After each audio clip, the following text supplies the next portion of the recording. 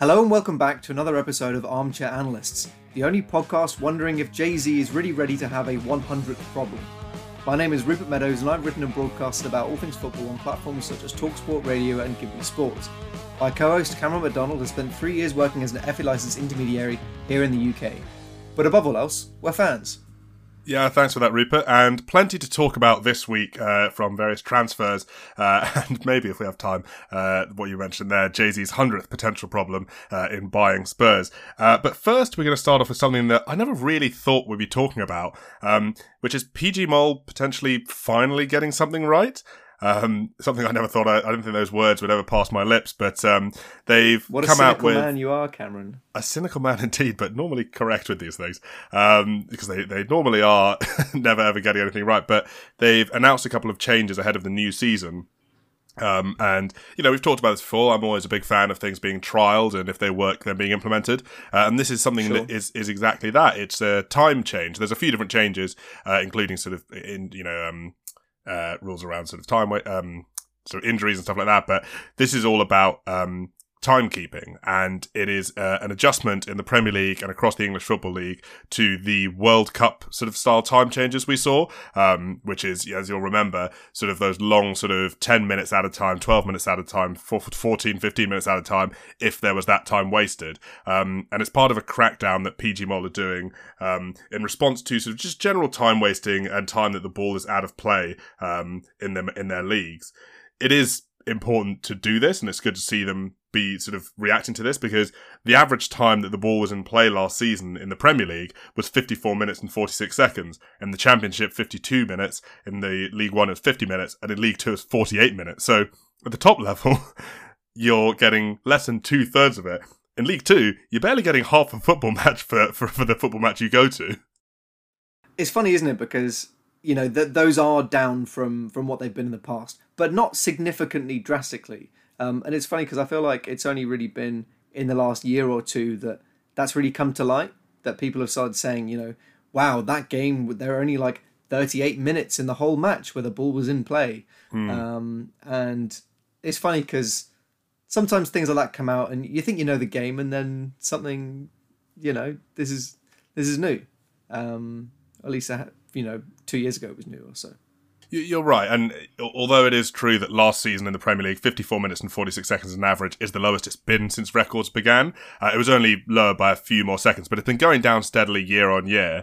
And I just think, you know, from a fan perspective, whatever your team, whatever your sort of team style, if you sort of come from a team that is sort of better at holding on for wins and stuff like that, if you sort of take a step back, surely as a fan of football rather than as a team, it's ridiculous. If you're paying your money either for a ticket to go to the game or for a ticket to watch it, or for your price on TV or whatever it is that you're doing, or to go down to the pub and you're sort of trying to enjoy some time with your mates, you're getting less than 2/3 of what you paid for.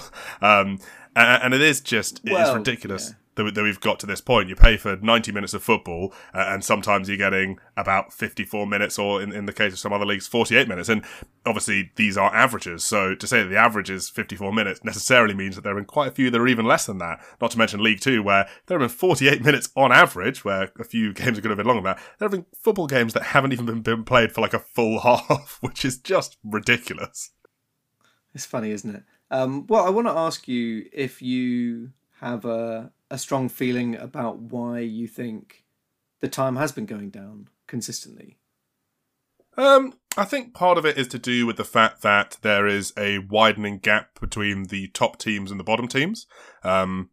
I don't know, I don't watch enough of the EFL to know if that's true across all levels, but certainly it will be true this season in the Championship with teams like Leicester in the Championship. I saw a stat earlier about their wage bill, which is like 60 million more than the team at the bottom.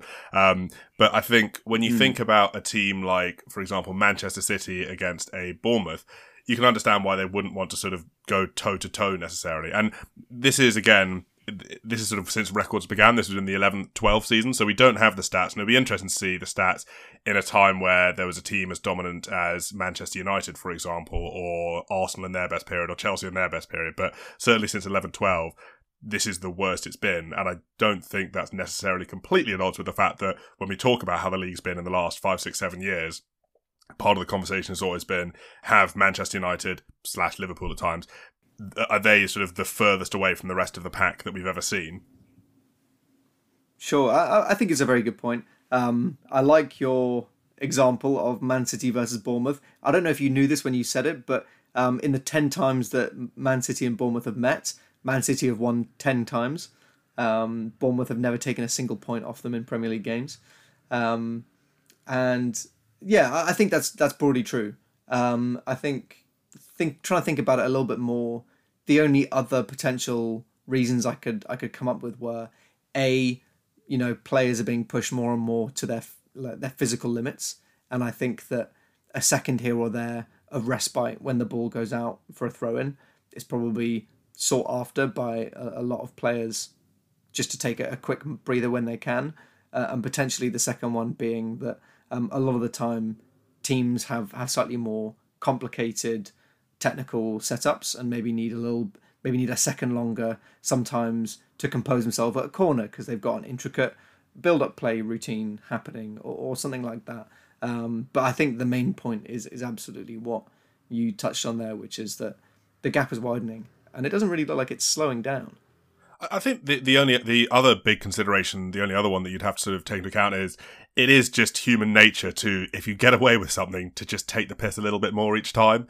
Every time you get a game where you've managed to waste 10 minutes time, if you get enough times you think, well, next time I'll waste 12 minutes time, or next time I'll waste 15 minutes time. And by its very nature, if the referees aren't wise to it, which I would suggest they haven't been until, and we'll see how effective they are with this sort of suggestion coming in, but so far certainly, I think everyone's had a game where their team has been chasing a goal, and the other team sort of every single time they're lying down on the pitch or they're kicking balls out to touch. And I think it is just, necessarily something that people will try and get away with more and more the more they realise the referees aren't wise to it. So, Yeah.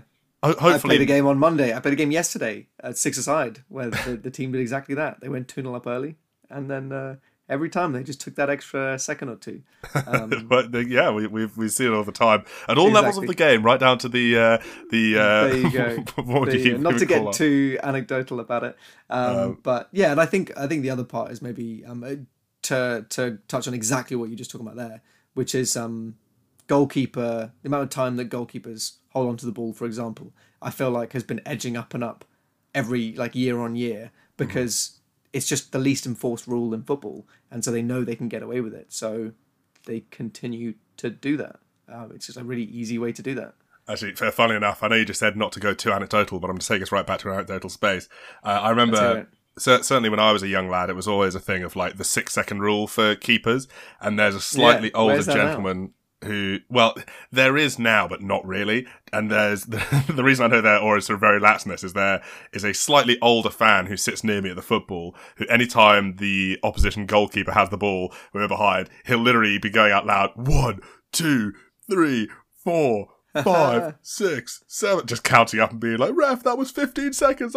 Referee can't hear him, obviously, but he's making a symbolic point. But yeah, an important symbolic point. An important and look, maybe he reached someone. Maybe he reached, a member of PGMOL was watching a game as a Matchgo fan. But no, I mean, he reached you, and now our millions of listeners. Well, that's true. But no, I think I'm a big fan of this largely because we've seen it in action at the World Cup, and I think at the World Cup, most games in which I was just a complete neutral, other than sort of the England games, I didn't really have a favourite in most games. There were the odd occasion where I go, I like this player, but most of the time I was a true neutral. I think that's the best that's the most level head you can have in assessing these rule changes rather than when it goes forward against your team. And I really liked it in the World Cup. That being said, we've talked about all the stuff we thought was positive. I've sort of come in here bowling saying the PGMOL have made a really good decision.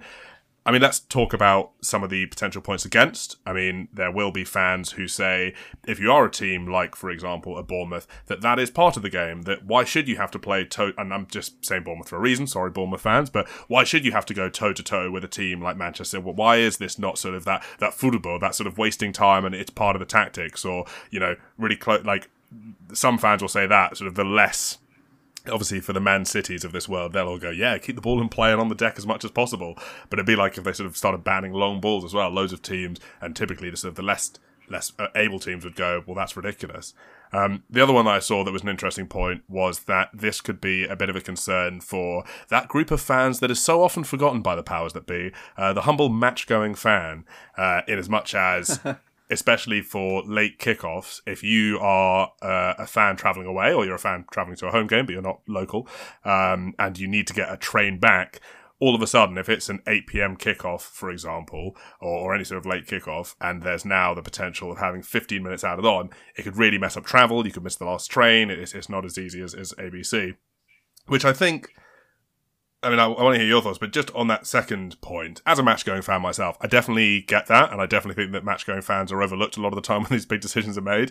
What I would say is that this, in an ideal world, is one of those situations that's a bit self-solving, in that hopefully you would have to think the idea of sort of adding this time on would be that over time, players would just stop wasting time, because if you start wasting time and you see the referee going, well, the ball's been out of play for 18 seconds there, so we're adding exactly 18 seconds on, eventually players would stop wasting time more and more, and we would still have 90-minute games. There would just be being 90 minutes of football played in them. Yeah, that was definitely my instinct, but you don't know. I think it'll, if that is the case, and if that does happen, which I imagine it will to an extent, it won't be immediate. It'll be in the next year or two to come as people get used to the rules and see the impact of them. I think you're right. Match-going fans often get overlooked. It's not really a hot take, is it? I think that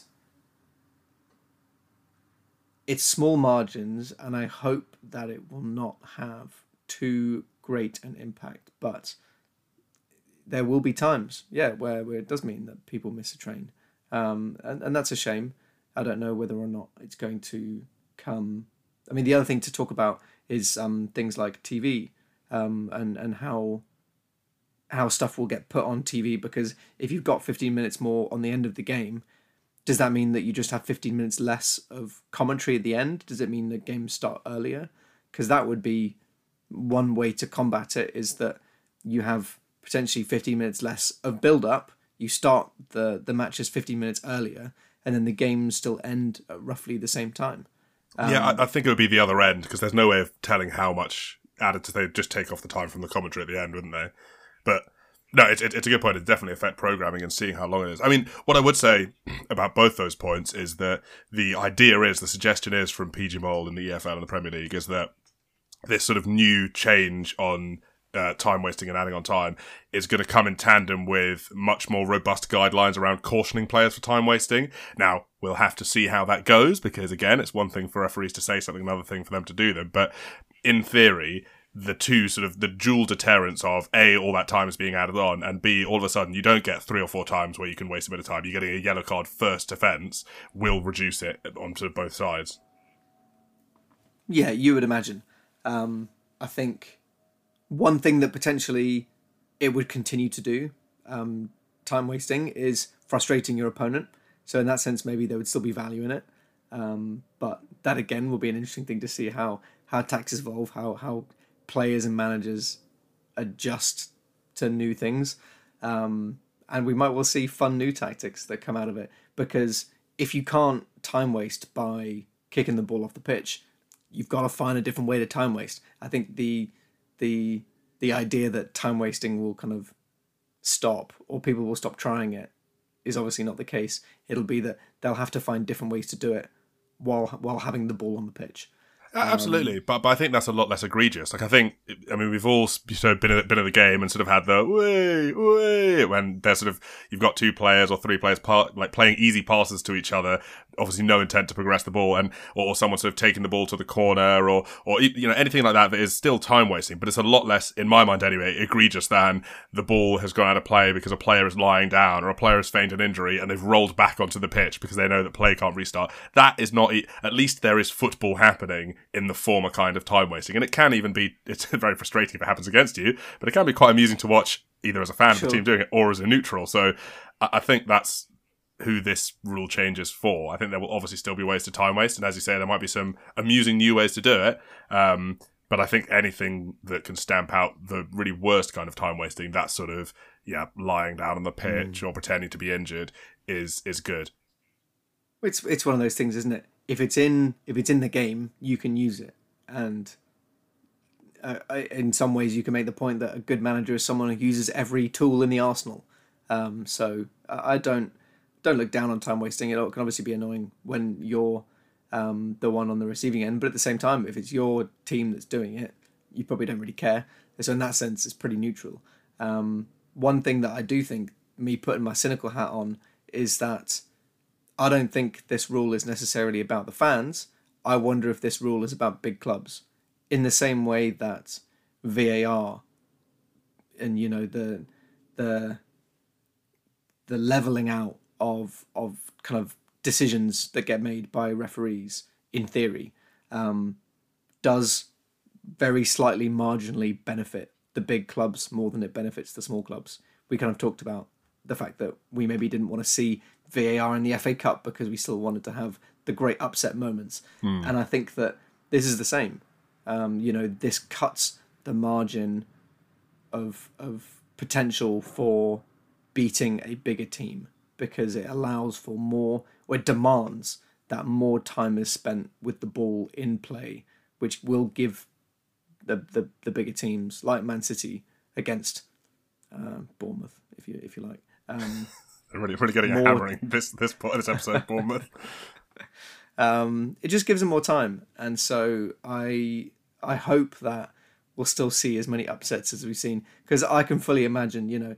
Imagine if you're a team lower down in the table and you go 1-0 up against Man City or Arsenal or Liverpool, and you're holding out and you scored an early goal and you're holding out and you're knackered. It gets to the 89th minute and you see that thing go up and it's like Plus 12 more minutes of extra time, and your head would drop. How could it not?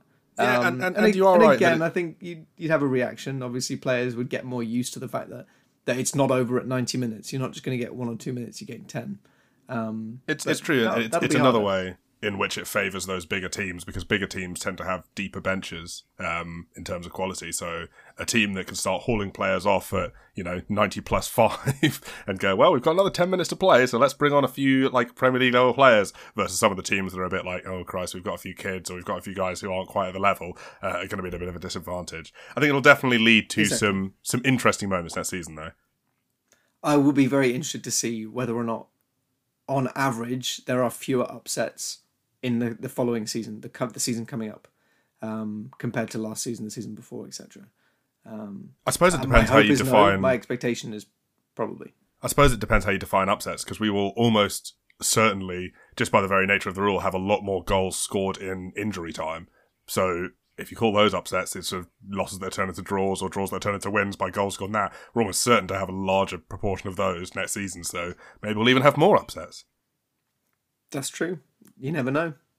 Let's move next on to what I would call the laziest comparison we've seen coming out of the media this past week. Rasmus Højlund, the Oldie Haaland, so named because he is a striker, he's blonde, he's from a Nordic country, and their names sound kind of similar, but not a whole lot else. What do you think about this signing by Manchester United, and do you think that they've got value for money in spending up to 85 million euros on him? Well, I can't help but feel like 85 million is a lot of money, especially for a player that has. I would say he's still pretty young. He's 20 at the moment. He has done well for Atlanta, but that's a very specific, structured team, and he struggled at other places, such as the Danish league that he moved from. We'll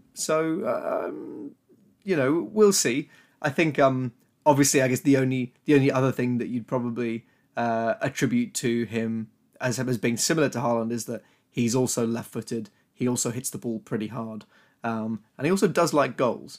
But beyond that, I think it does seem like the comparisons fall slightly short. I don't know whether or not the comparison favours Man United fans or Man City fans. I feel like if I was a Man City fan, I'd be more eager to kind of laugh at the budget version, like the Tesco own brand version of Haaland. Like we've got Haaland at home, but yeah, it's always exciting to see big clubs sign different types of players, and I think he is a slightly different type of player. Atlanta are obviously quite a unique team in the way that they set up, and I think we're still seeing the development of this Ten Hag's Manchester United side and we've talked a lot about how we're excited by his tactics and how he's building something there, and presumably this could well be part of that. Oh, and he's quite tall as well, isn't he? Yeah, he's 6'3". I mean, we're still seeing the development of Ten Hag. We're also going to see the development of Rasmus Højlund. I mean, you mentioned there that he maybe struggled a bit back in his time in Denmark at Copenhagen, but I mean, then he was about 18 years old, I think, starting, or 17 even. So, you know, we look at a player who's 20 now, and because we have some freaks in the game, like, for example, the Haalands and a lot of the sort of the other young, the Sakas, the Fodens, we sort of look at someone who's 20 or 21 and we go, okay, well, they should be Premier League ready. Højlund could still be a top player. And I saw a lot of United fans obviously defending it by going, I mean, they were sort of saying this is quite a harmful comparison because unlike the sort of freak robot who came in and immediately hit the ground running, Højlund probably won't. It'll be a great first season for him probably if he gets 10 goals, and he got 9 goals in the league last season for Atlanta.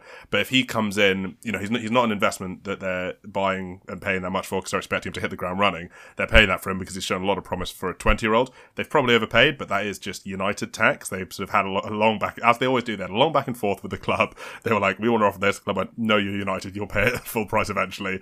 They paid full price eventually, and they got this guy. And I think, you know, people making the point that, like, it took Wayne Rooney 3 seasons to have a 20-goal season for Manchester United, for example. So Højlund may not hit the ground running, but that doesn't mean he's not a really interesting acquisition. And have they overpaid for him? Probably, but it doesn't mean it's not still a potentially good signing down the line. Yeah, I definitely agree with everything you've just said. He could well be. It's just hard because we've got to recalibrate our brains, and I think I'm still doing that. Because to me, 72 million still just feels like a lot of money, and it probably shouldn't anymore. It's funny you talk about recalibrating brains. I was talking to a friend today who is not really a football fan, and it's sort of like is one of those football fans who he'll watch like during the World Cup, and he sort of knows roughly, like to put into perspective how much of a football fan he is. I was telling him about Kylian Mbappe, and he was like, "Oh, who's that guy?" And he knew who he was when I showed him a picture, but he didn't immediately know who Kylian Mbappe was. Gosh. Because, yeah, I know, that's right? like under rock levels of like ignoring football. They're living in a different world. But it was because he was asking me about some of the like Saudi stuff, and he was like, "Oh, I've heard about all these footballers going to," and I was walking him through like some of the details around the Mbappe deal, and he was honestly, I mean, it's crazy to us, and we sort of already know this, but it was like I was speaking a different language to him when I was saying like, "Oh, he'd be earning like 13 million euros a week," and he was like, what? He like couldn't. He was like, "You must be lying." And I was like showing him on my phone all these different things. He was like, "I don't understand how this is real." So sure. I think we've recalibrated our brains to an extent to look at some of these things and go, "Oh well, you know, footballer does this," and someone who's not into football at all, or not even really into sport at all. I was telling them that, and they were like, you're telling me that it's normal?" Because in it, I went, "Oh yeah, like for comparison, like the Premier League is like the most money like league in the world. Someone like Kevin De Bruyne earns 350k a week," and he was like, "He earns what?" And I was like, "Oh no, but like this guy called Karim Benzema was earning 8 times that," and he was like, I can't." It's funny, isn't it? The best thing that I've seen so far, I don't know if you saw this, was a tweet from, I think it was one of the NBA's official accounts, talking about Mbappe's 1-year salary compared to LeBron's all-time earnings. Yeah. And then they just put "football money is wild." And someone responded saying, "You shocked them so much they called it by the right name." That's great. That's so true as well. Oh, that's brilliant. Which cracked me up. But yeah, no, I think you're right. I mean, it's spooky. But this is where we've got to this summer, where I think it's 70 million euros up top, so that's 64 million pounds, I think. So that sounds like slightly less money. People obviously, when it comes to different agendas, I said up to 85 million euros, whereas you could also say it's 64 million pounds, which seems a little bit more palatable for a player like him. And it could be a case, we don't know what those add-ons are, they could all be ridiculous add-ons. But yeah, it seems like a lot of money for a guy who scored 9 league goals last season. But it's a big investment, and yet again they're showing that they trust Ten Hag to sort of build up that squad. Very much so, and Ten Hag has worked with many Danes in the past, and to great effect. He certainly has. Also, we'd be remiss if we didn't mention the other signing that Manchester United have made over the last week, that being Andre Onana. I don't think we mentioned that last week, but he has come in. Already has sort of divided a fair few people because he's one of those keepers who's really good with his feet, which much like sort of someone like a Trent defender, people go, well, he's good with his feet, but can he save the goals? And there's a case to be made based on just some of the early preseason stuff I've seen that he's sort of pulled his, if you only get so many points to allocate, he's put a load of them in the ball playing stuff, which means he's going to get loads of really, really exciting like setups and sort of like putting it deep and maybe even an assist or two, but might throw some over his shoulder. So I suppose that's a, you know, the sort of the back and forth. Even someone like Edison, for example, has thrown some over his shoulder in the past, but he's great with his feet. So maybe you've just got to pick that slider. And Edison continues to be Man City's number one shot stopper. So Absolutely. there's clearly value in that offering. And I've already seen some early stuff, as I'm sure you have, about how Onana's signing could well transform the way that Man United build up from the back, the way that they progress the ball up the pitch, having another outlet. And so it could well be that his value is pretty high. That being said, I think people who only see him as being a keeper that is good with his feet, I think are not quite seeing the full picture. I do think he's still a pretty darn good goalkeeper, even if shot stopping isn't his special sauce. No, I do agree, and he's a quality keeper. He's just playing the Champions League final for Christ's sake. He's a quality keeper as well, but I think people are always sensationalist, Absolutely. aren't they? If he makes a great pass, it's he's a ball playing goalkeeper. He's amazing. If he makes one sort of error, it's he's an absolute clanger and he's got chocolate wrists. So you know how it is. Let's move on from United though. Let's move on to the continuation of the Harry Kane saga. Interesting here because we're starting to get a little bit more of a concrete idea on what Tottenham are after, and whether that's even something that they seriously expect to get, or if that's sort of their nominal price they've slapped on him. We talked a few weeks back about sort of this hypothetical 110 million figure, and that's what Bayern made in their third offer, although it was 110 million euros, which is about 94 million pounds, and Spurs rejected that immediately. Apparently, Spurs are looking, according to David Ornstein, for about 25 million pounds more to be happy to sell, which means they value Kane at around 120 million pounds. I think in any normal year, and we've had this discussion previously, so we can sort of chop it short, but I just want to sort of frame it within the context of having an actual figure now. 120 million, or I should say anything less than 120 million, 115 million, for example, seems like a fair price for Harry Kane in a normal year. But the man turned 30 last week, and he's got 1 year left on his contract. If they don't sell him for that amount of money, he will leave on a free next season unless Daniel Levy pulls another bamboozle on Charlie Kane. Are they mad to be turning down some of these offers? I think no, but I think that's because they expect that Bayern will continue to make further offers. I think in the same way that, you're negotiating and you go, we want at least £25 million more, and then Bayern go, okay, how about 120 million euros? And you're like, no, do you know what I mean? Like you haggle. And I feel like that's probably what's going on here. But it's so hard to say. I personally feel like it's a drop of a coin. It's either or. Because I think the value that he brings is massive. I think the potential that you get him to sign a contract is not zero. And it's definitely not zero. And I think that there's a chance that you could still push for more money and get it. So, probably with the proviso that the worst comes to worst, there might well be some sort of Saudi Arabian team that comes out of the woodwork and offers 200 million. That honestly could be the case, actually. That might be... Again, we've talked about it in the past. Sorry to interrupt. The fact that it's all public now. And Spurs are saying, no, we want 25 million pounds. That's so specific. And it's public. And anyone looking at that can go, oh, so I could get Harry Kane for 120 million pounds? Well then.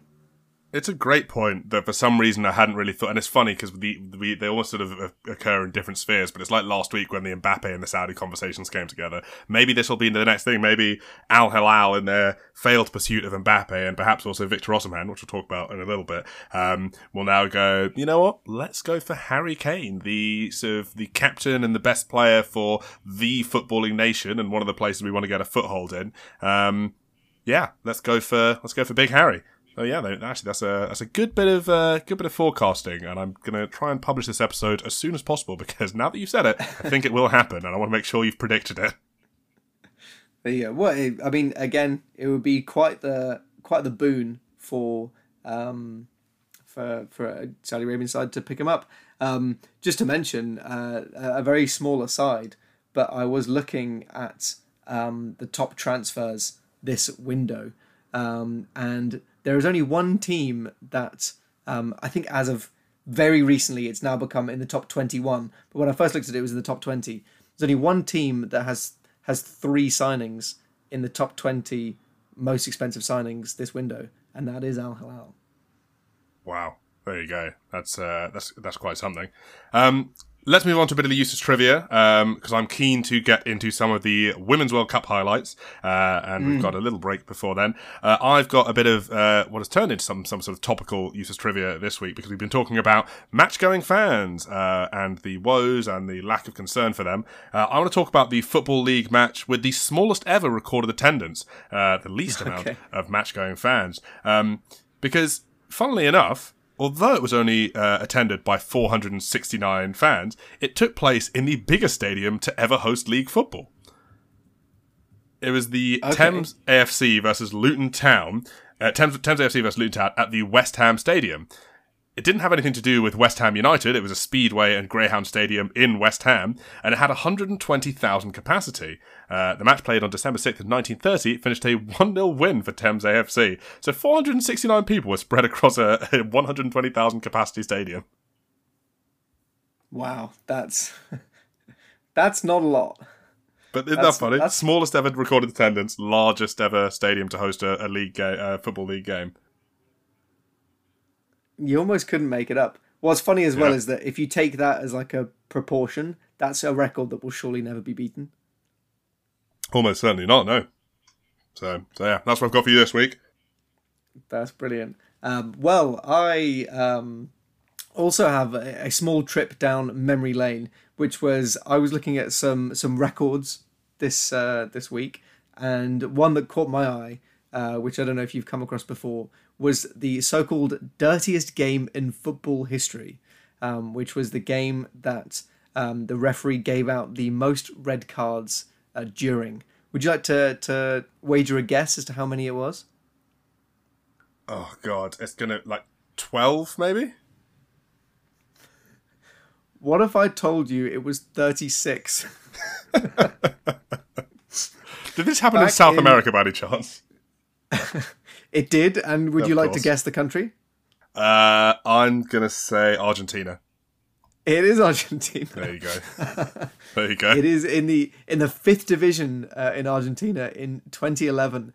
A match between Claypole and Victoriano Arenas got extremely hot and ended up in a massive brawl where every single player on the pitch got kicked off, and 14 other people, including subs and coaches, were all sent off during the match, which I think is the only time that I've ever heard that was as wild as that. But yeah, completely mad. Some red cards even had to be given after all of the fighting was done inside the locker rooms afterwards, because there just weren't enough time to give out enough red cards during.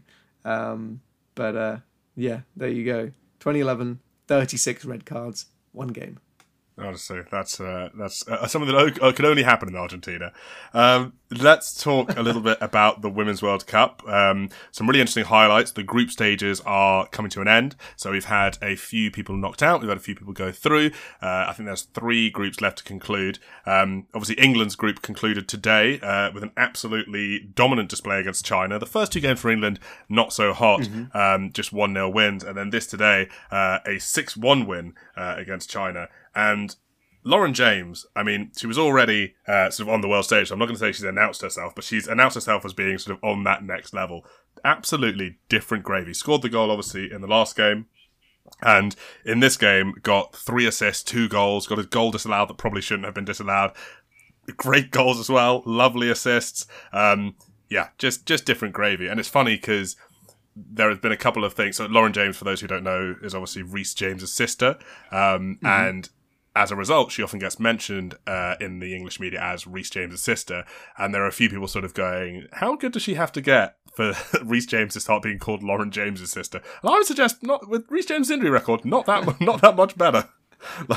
Well, I mean, he's also not. Well, he's also very supportive of her, and he's come out and said that he thinks that she's the best women's player in the world and has, you know, better skills than some Premier League players. So, you know, I don't think he's doing anything to stoke the fire either. No, he's definitely not. But did you see Michy Batshuayi today? Fire. No, what did he say? So Reece James made that comment where he was like, my sister's the best player in the world. She's going to be for the next 10, 15 years. She's got better technique than some Premier League players. And after she scored some of those goals today, Michy Batshuayi was like, her finish is better than mine, bro. I see what you're saying. Honestly, Michy Batshuayi on social media is actually fantastic. He's great, isn't he? Yeah, it's incredible. It's exciting to see as well, because I think that while we've obviously had a really good side and a lot of exciting players, we've not had a megastar in my mind yet. You know, along the lines of you know, some American players, Brazilian players, French players, and this could well be her. She could be it. Yeah, and I think it's interesting because at the start of the tournament, we talked about how, you know, the injury crisis that England had was obviously really bad, but it could see some breakout stars coming through. And obviously, Lauren James, again, is not a breakout star. She's been a top player for long before the Euros, but didn't get to play in that sort of Lionesses team that won the Euros. And now, as a result of various different things, including injuries, is now playing in that team and is proving herself to be one of the stars. So, you know, amazing to see her getting this opportunity to show how good she is. And obviously she's only 21 as well, so it's really, really exciting to see someone do that well when there's clearly so much of their career ahead of them. Yeah, absolutely. No, she's definitely been on the radar for long before this tournament started, and I think this season she got the Young Player of the Year award at the Women's Football Awards. So, you know, she was already on the radar as one of the most exciting young talents. But yeah, you're right. This is what injuries, you know, can lead to.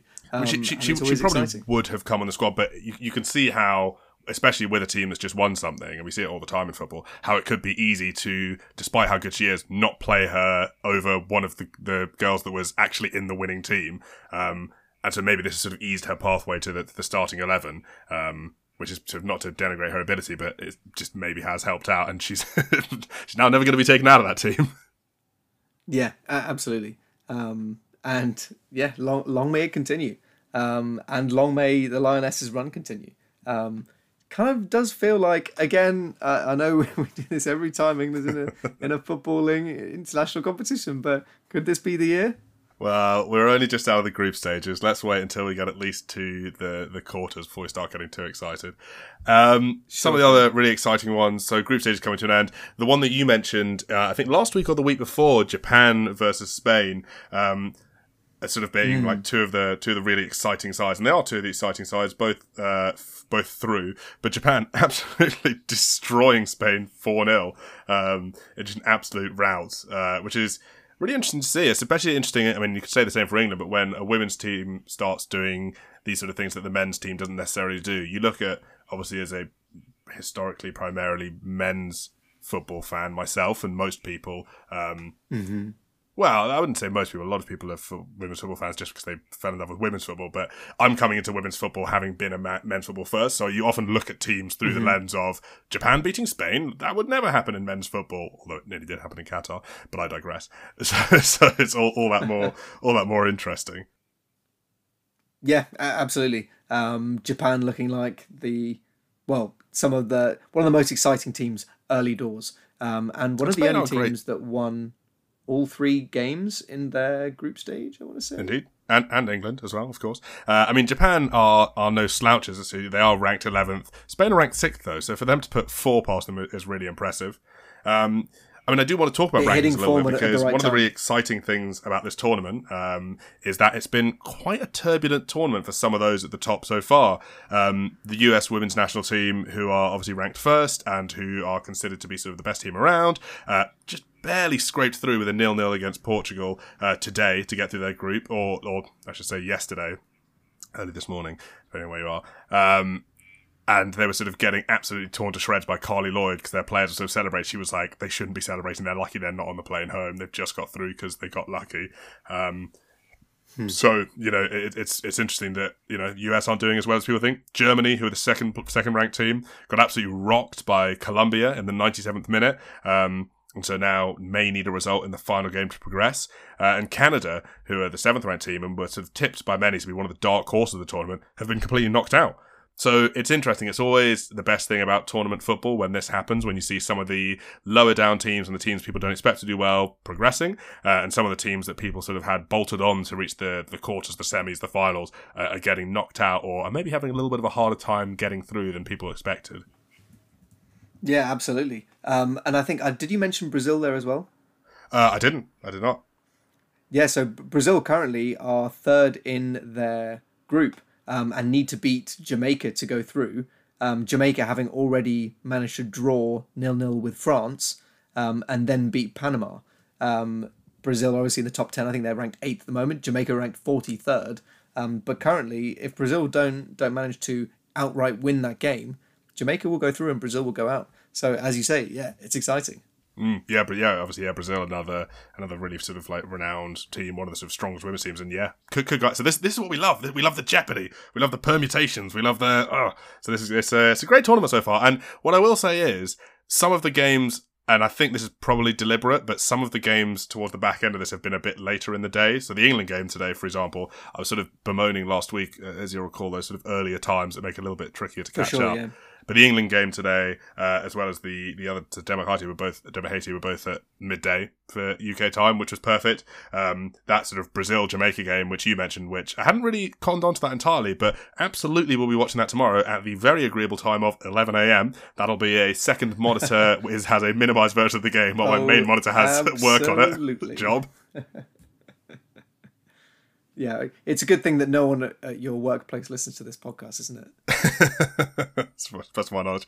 So some great stuff so far in the Women's World Cup. And yeah, interesting. I mean, again, we sort of talk about, at the start of this episode, things being trialled out in World Cups before being brought down. And I think that the overarching mood towards an expanded World Cup format has been pretty negative, and I would agree with that broadly. But at least in this instance, and it's early doors, but it's given some interesting moments, and we have seen that with all these sort of expanded teams, it's not necessarily a free-for-all for the quote-unquote big teams.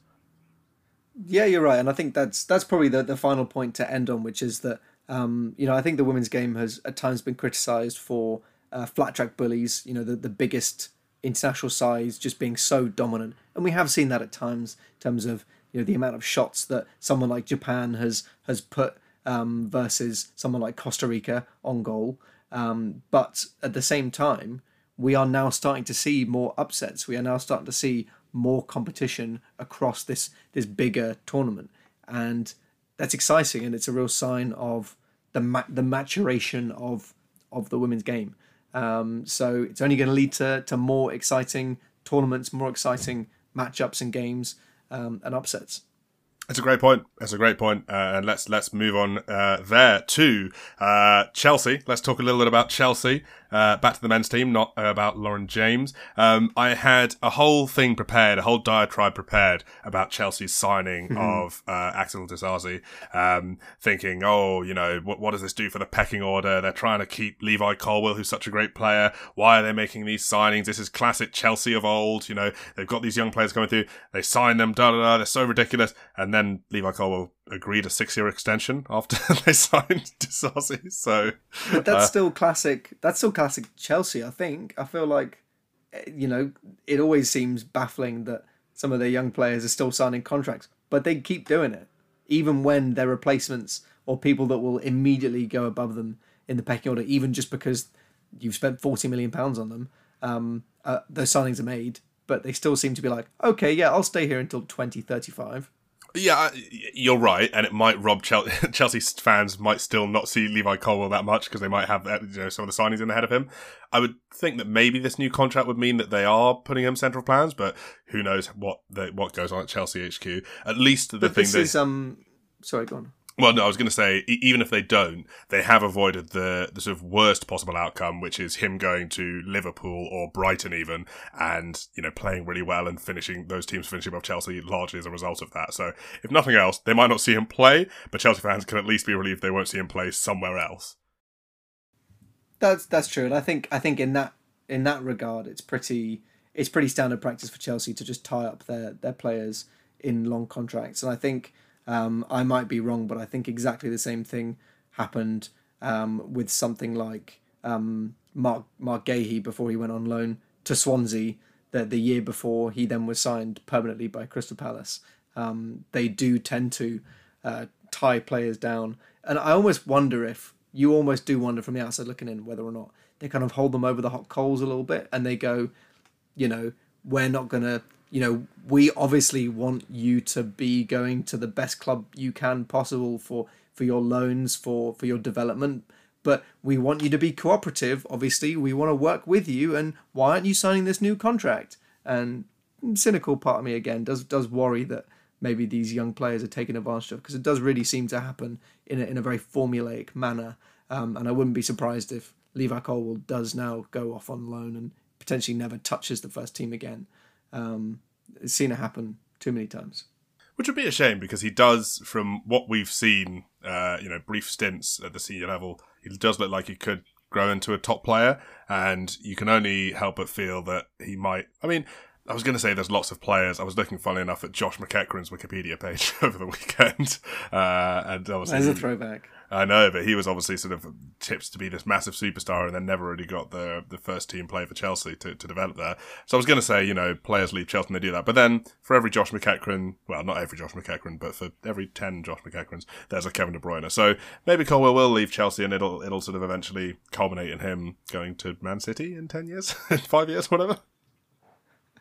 Who knows? But I mean, I think someone like Ruben Loftus-Cheek is a great example. I think he signed like a 5-year contract back in 2016, and then the next year he was sent on loan to Crystal Palace, and then in 2019 he signed another 5-year contract, and then the season after he'd been sent on loan to Fulham. So I feel like at this point, Chelsea are only keeping Ruben Loftus-Cheek around as sort of that sort of aspirational goal for young talents. They're like, don't worry. He's gone, bro. Oh, yeah, of course, he went to Milan. He signed for Milan. Of course, he went to Milan. So they're not even anymore. But, I mean, last season, he was sort of playing the odd game. They were maybe only keeping him around as an aspirational sign for young players. But, yeah, of course, I forgot that he's joined up. Actually, funnily enough, there's a few players to talk about there. Christian Pulisic obviously being another one. But Milan have they've done a Gareth Bale in miniature, with Sandro Tonali, and they've sort of signed a whole host of players and sort of done quite well. And Milan fans have sort of gone from being quite upset that Tonali's left to being like quite excited about the new season, because they've invested that money quite well. Yeah, absolutely. It's looking exciting. They're growing. It's a real roll of the dice. You could be a Napoli, you could be a Spurs, as you just mentioned there, and really struggle from the 4 or 5 signings that you make with money from selling one key player. It's always a bit of a roll of the dice, isn't it? It really is. Back to Chelsea, though. Quick detour to Milan, and I'm sure we'll check in later to see if they are, as you say, Napoli 2.0 or Spurs 2.0 with this sort of sell a big player and invest all the pieces wisely.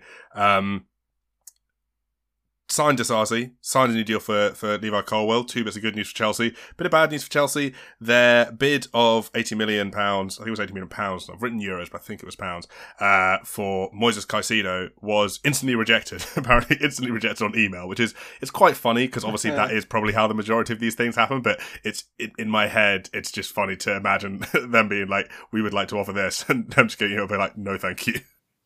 Yeah, that's not going to work for us. Hey, fair play. Fair play. I think you've got to know what your players are worth, and I think you probably could get a little bit more for Caicedo, especially when it's Chelsea.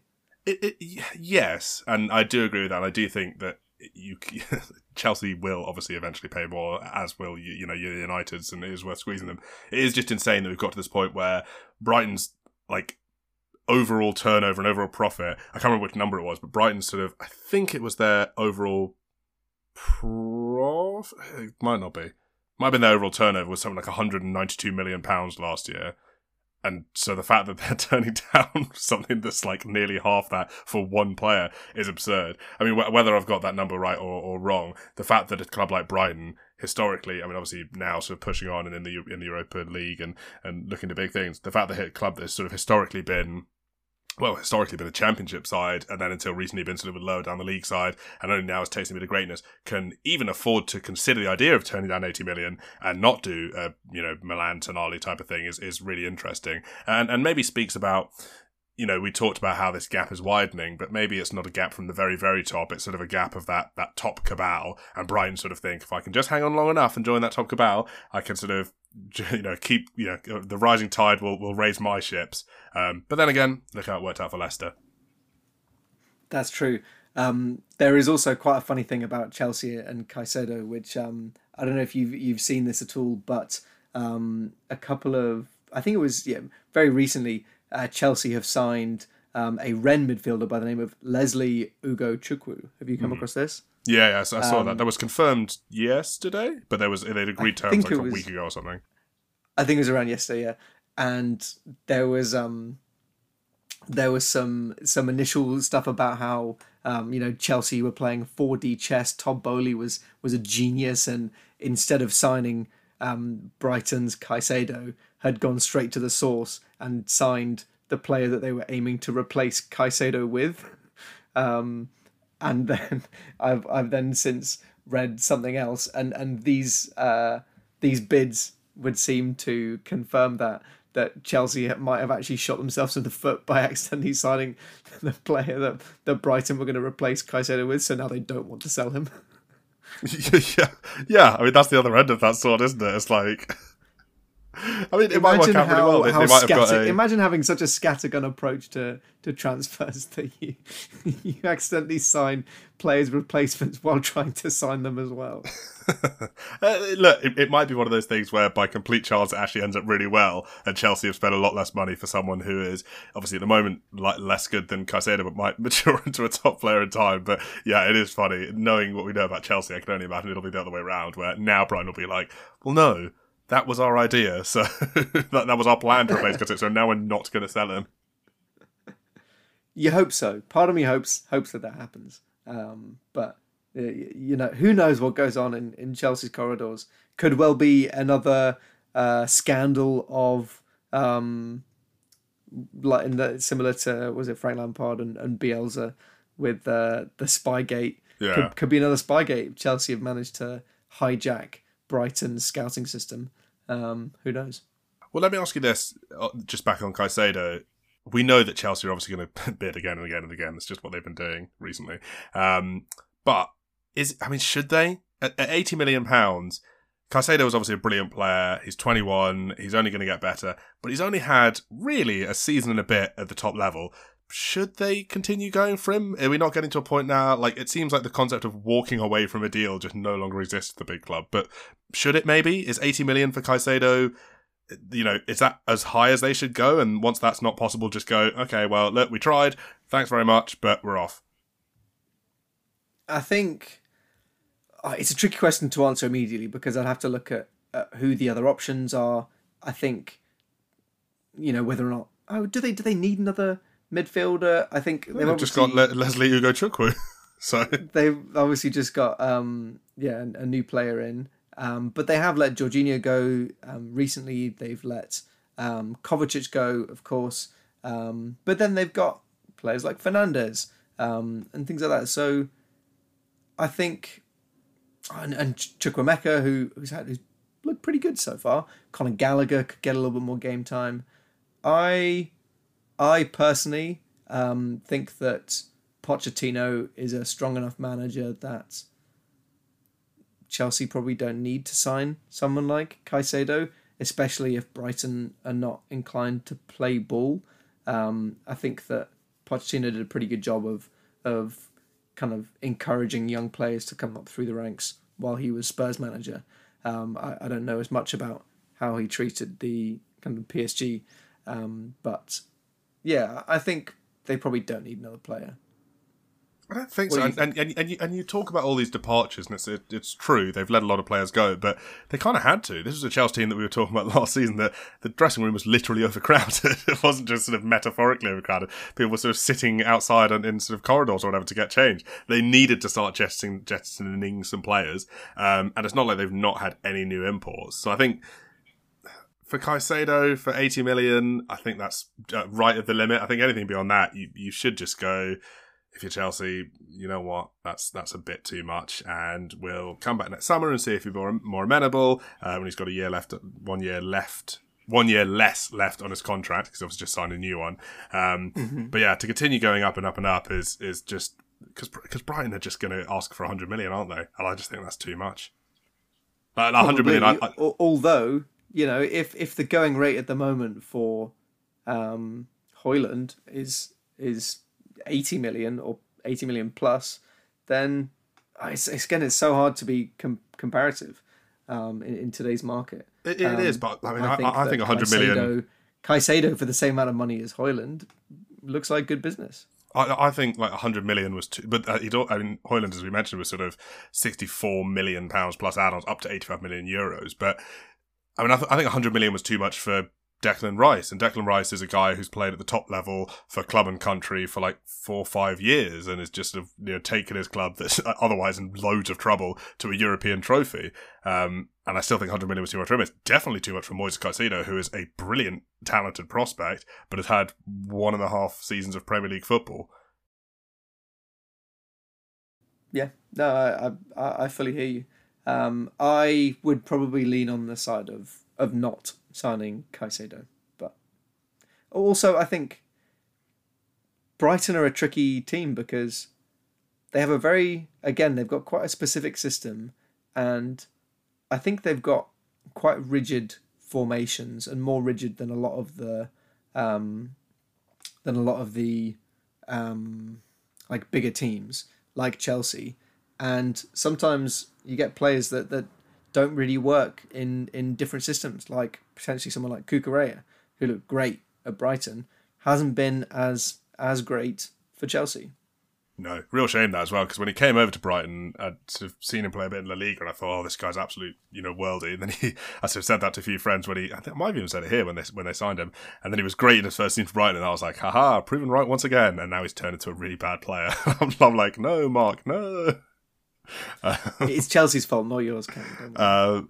Let's wrap up with our last story. Of course, we're back to Saudi Arabia, and Al Hilal have made a couple of offers to Napoli. The most recent one at 140 million euros for Victor Osimhen, and I can't get it out of my head now, but 140 million euros is pretty much what Spurs wanted for Harry Kane.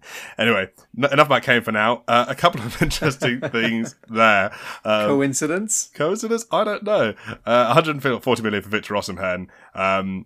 The player himself apparently has turned down their first of salary package, which is about £50 million a season. But it's also interesting because, I mean, I don't even know what the thinking is with a club like Al Hilal, but if they're offering 140 million euros for Victor Osimhen, does that mean they're giving up on Mbappe and they're going for another target? Speaking of Mbappe, of course, today, at the time of recording, it's the 1st of August, means that the Mbappe deadline has expired and he's not signed an extension, so he will be leaving PSG at the end of this season. That's now confirmed. PSG's response is they're calling for investigations into Real Madrid because they think Real Madrid have basically been tapping him up. We'll see how that goes. But yeah, Al Hilal, I've thrown a lot at you there. What do you make of this whole word soup that I've given to you? Where do you want to start? Grab a spoon. Well, let's start with whether or not Osimhen is a replacement for Mbappe. The obvious answer is not necessarily. I think that it's seemed pretty clear that they will sign any and everyone that they can get their hands on. And I think that while they play the same position, the offering of Osimhen is completely different to the offering of Mbappe because of the pull that Mbappe has. I think if they sign Osimhen and they then get the opportunity to sign Mbappe, they will absolutely jump at that chance regardless.